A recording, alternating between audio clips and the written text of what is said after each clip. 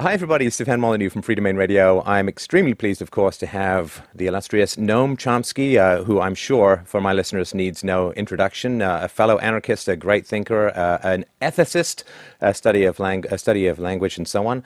Thank you so much, Dr. Chomsky, for taking the time today. Glad to be with you. So, one of the things that I've always admired in your analysis, particularly of foreign policy, is your statement that for a moral principle in particular to have any validity, it must be universal. And there's a weird kind of thing that happens where we have this private morality that we teach our kids and we expect from each other no initiation of force and negotiation rather than aggression and telling the truth. And then we go into the public sphere and everything is completely reversed. And now lying becomes diplomacy and aggression becomes defense. What do you think the primary mechanisms are by which we can have these moral reversals and the general population doesn't even seem to notice it, let alone question it?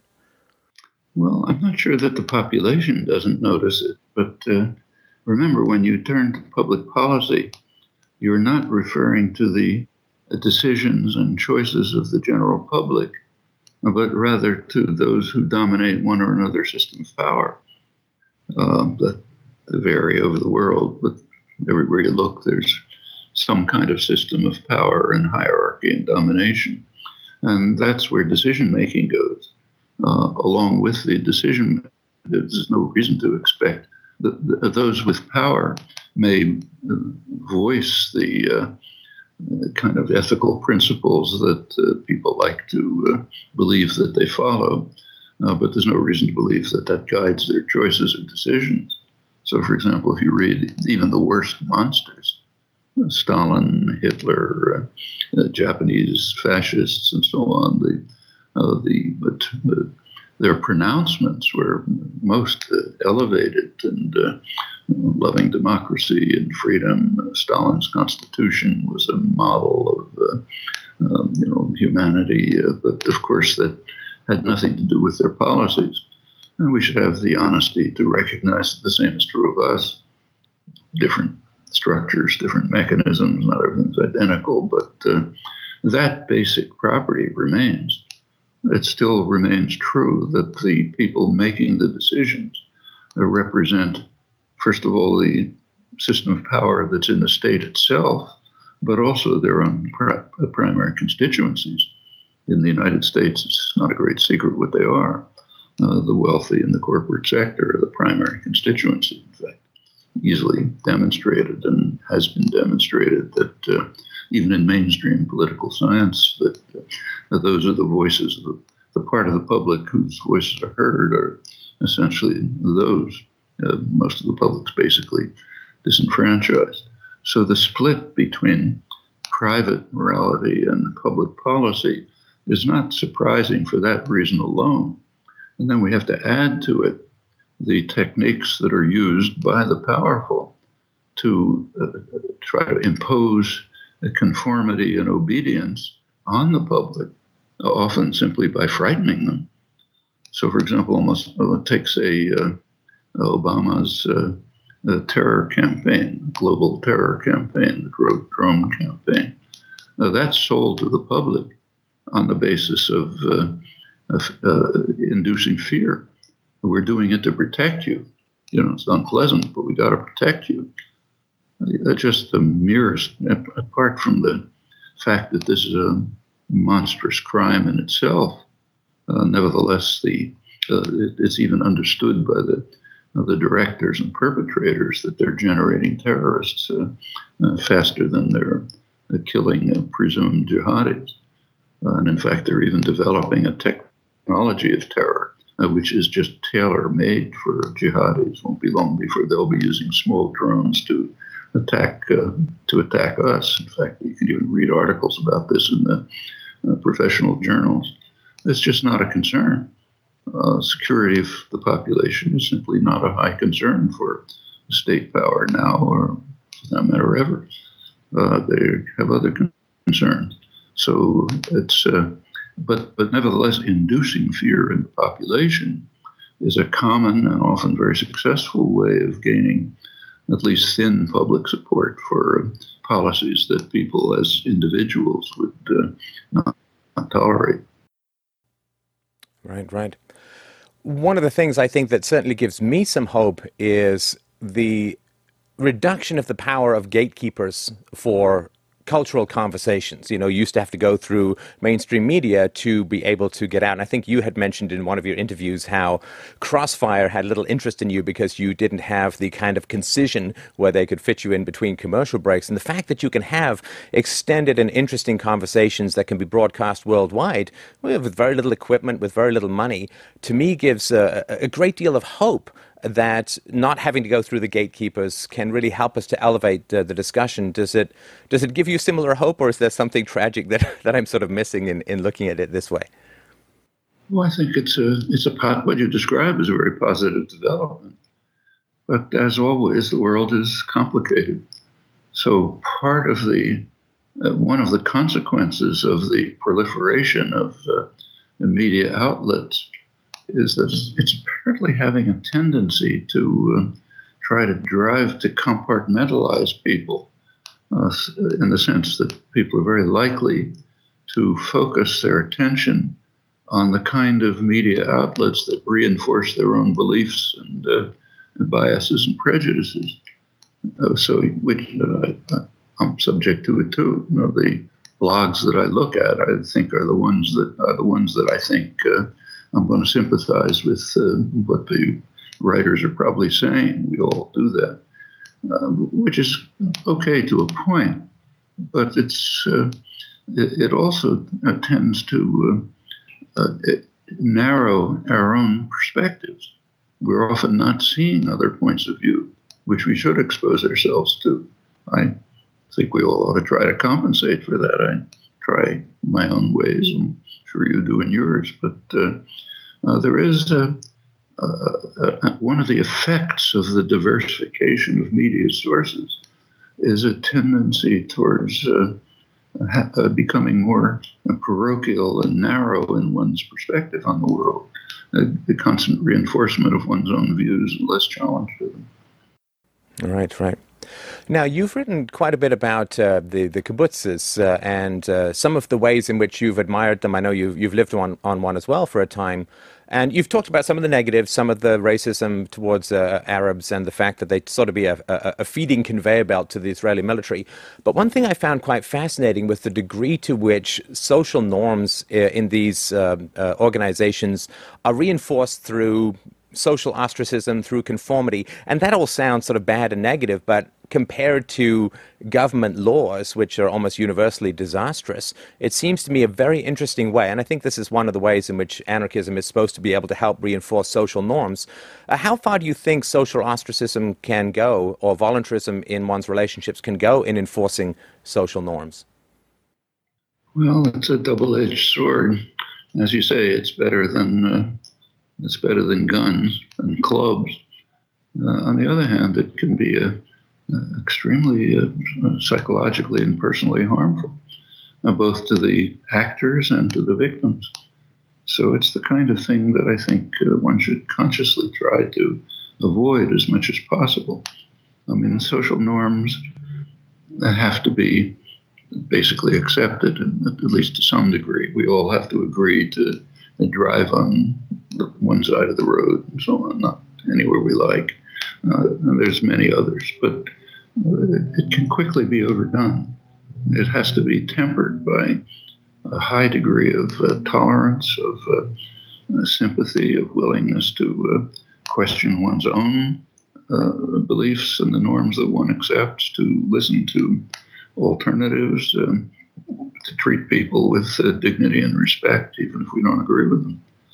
So I think there's always going to be, in a decent social organization, there'll always be tensions between these conflicting goals, and resolving them in a civilized and humane fashion is a real problem that people have to face. And you can see it in all sorts of ways around the world. So just to give one example, by accident, I happened to visit Norway on two recent occasions. One happened to be at the same time that they apprehended Breivik, the perpetrator of that hideous massacre. And the second time happened to be at the time when he had just been sentenced. And I was quite struck by the attitude, as far as I could tell, of the public towards these events. When he was apprehended, the attitude, as far as I could tell in the media and talking to people and so on, was not let's tear him to shreds and throw him to the dogs, but he's a human being. He committed a hideous crime. He has to be given his day in court. In fact, he was given time to rant and rave in court. And then when I returned at the time of the sentencing, in the United States, he would have been probably hanged and, put in an electric chair in 5 minutes. He was given I think a 20-year sentence under conditions that are so decent by our standards that they're almost indescribable. Not in a maximum security prison with 23 hours a day of isolation, torture, and so on, but relatively civilized conditions and a chance for rehabilitation, which nobody expects, but at least it's an option. These are two pretty similar societies in many ways, but the attitude of just respecting the rights of a human being, no matter how horrible his crimes, to a dignified, humane treatment and even potential rehabilitation. These differences were startling. And it doesn't go back very far back in history. If you look at the history of Norwegian criminology, it's pretty recent. Societies can change. Yeah, it is one of the things that's struck me recently is Portugal has had a decade-long experiment in the decriminalization of drugs and have seen a 50% reduction in addiction and in drug use because they treat these people as people who need help, who have some medical issues, who have dependency issues, compared to this unbelievable gulag fest of the U.S. industrial prison complex. It is positively medieval, and this is, again, as you've pointed out many times, how the U.S. is so unbelievably out of step with the rest of the Western world in approaching these issues. That's true, and it's also, as you know, it's even worse. I mean, the U.S. is, the drug programs in the United States are basically a race war, and that's been true ever since Reagan. That's true from the mode of police action that's required to the sentencing procedures, to the form of criminalization, and even to the treatment of people released from prison. It's, as you said, medieval, it's brutal, extremely harmful, and very race-oriented. You can see it in the incarceration rates, kind of reminiscent of what happened in the late 19th century after the Civil War. There was about 10 years in which freed slaves had kind of formal freedom, but right after that, after Reconstruction, there was a compact between the North and the South, which essentially allowed the South to do whatever they liked, and they essentially criminalized Black life. So huge numbers of Blacks, originally males, mostly were sent off to prison. In fact, they became a kind of a slave labor force. In many ways, even worse than slavery, because for an employer's point of view, you're getting, you don't even have to maintain your labor force. The state does it for you. And this went virtually to the Second World War. And then there were a couple of decades of relative freedom again, and now we're turning towards, again, criminalizing Black life through the drug war. It has almost no effect on drug use or on the price of drugs, but it is devastating to the parts of the society that are attacked by this, and also it's devastating to Latin America. It's been extremely harmful to Latin America. They're the real victims, and you can see what you mentioned about the isolation of the United States is becoming quite dramatic in the Western Hemisphere. So the last hemispheric conference a couple of years ago in Colombia, the United States and Canada were completely isolated from the rest of the hemisphere on the two major issues. One was permitting Cuba back into the hemispheric organizations, whole of all of Latin America is in favor. U.S. and Canada refused. And the second was moves towards decriminalization of drugs, which are going pretty far in some places. In Uruguay, as far as legalization. Other places, decriminalization, some following the Portuguese model. But in general, towards more humane treatment, and treatment that is in fact effective, rather than treatment that is destructive, harmful, brutal, and in our case, racist as well. It's real major crimes. Just ask you one more question. I have a fairly extensive audience that is generally on the libertarian, not the sort of European libertarian, but the American libertarian audience, and I'm sort of like the Pied Piper trying to get them to become anarcho-curious, I guess is the is the best way of putting it. And one of the questions that's often asked is, show us an example of successful anarchic experiments in the world. And, everybody reads 1984 and Animal Farm. How many people read An Homage to Catalonia? I wonder if you could just touch on, for our libertarian friends, the experiments that were really, really compelling and fascinating that occurred in the 30s in Spain in particular, which could give people something to explore or something to look at as an example of how effective these kinds of organizations can be. Well, actually, there was 1 year of revolution in Spain, the mostly anarchist revolution in 1936, which was actually quite successful until it was crushed by force. And it's striking that it was crushed by the combined forces of every power system in the world, the communists, the fascists, and the liberal democracies. And then they fought each other to pick up the spoils. But one thing they weren't going to tolerate was a free society of people running their own affairs. But there's plenty more. It takes, I wouldn't call them pure anarchists by any means, but systems that have many of those characteristics. So take, for example, the Mondragon conglomerate in Spain, Basque Country in Spain, big conglomerate, worker-owned, partially worker-managed, not totally.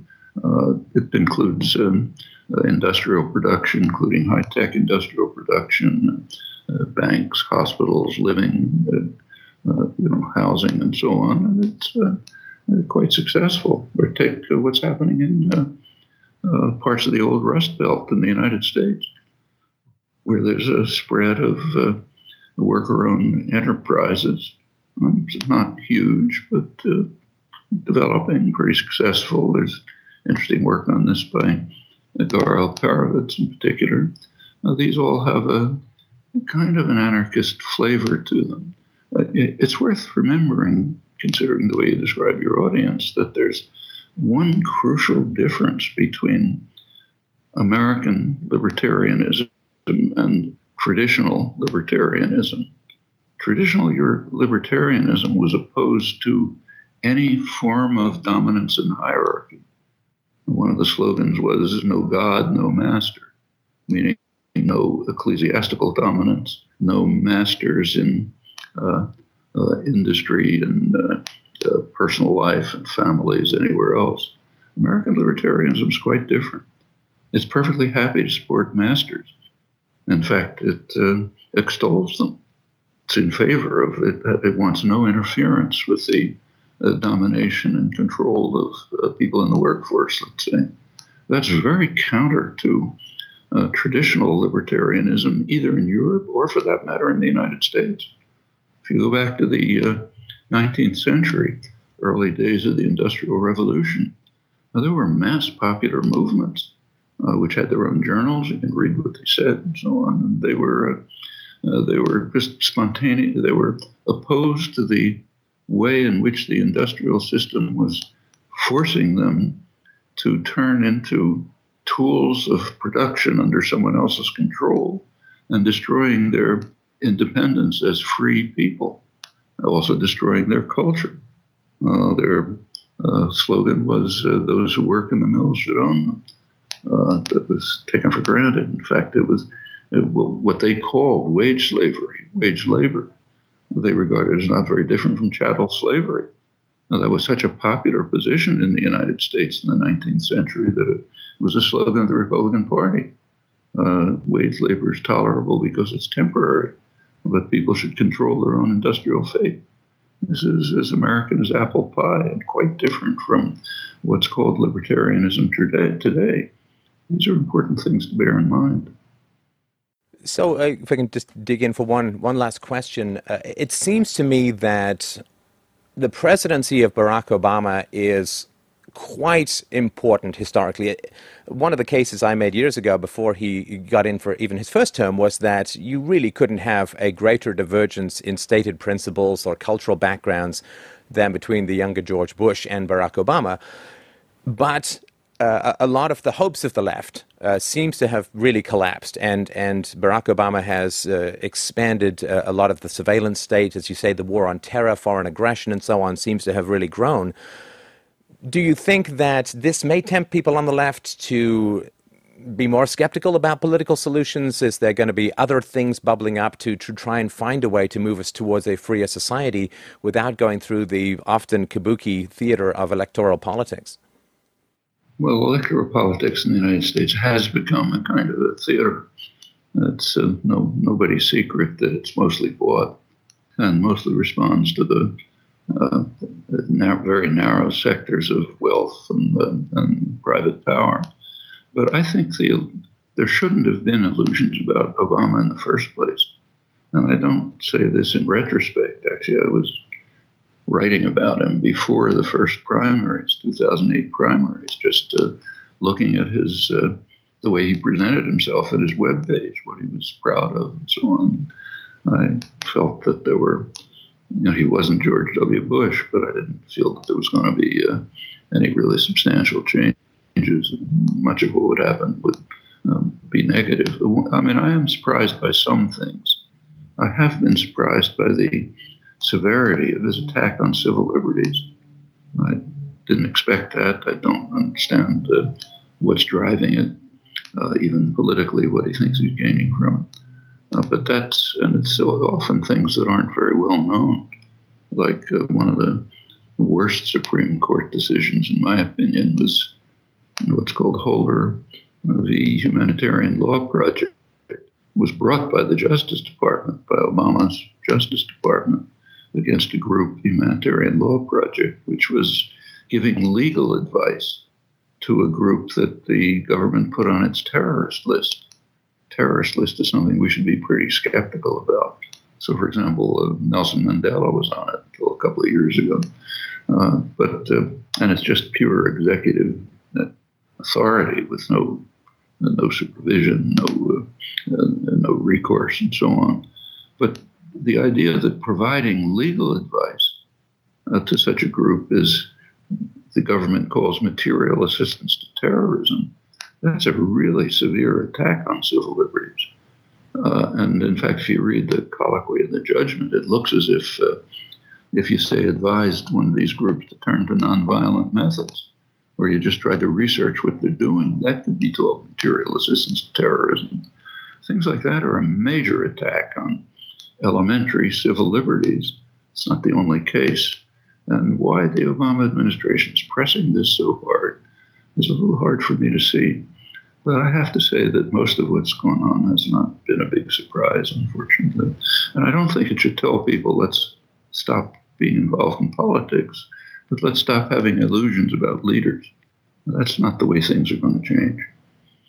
Well, I would certainly agree with that, and I know that we're a little short for time. I certainly do appreciate the conversation, as I have for many years, your work, particularly the analysis of foreign policy. We'll, of course, put your website on the links to this, and I would certainly invite all our libertarian listeners to check out your work. On anarchism, I found a great read, and thank you again for all that you're doing. Glad to be with you. Yeah. Take care.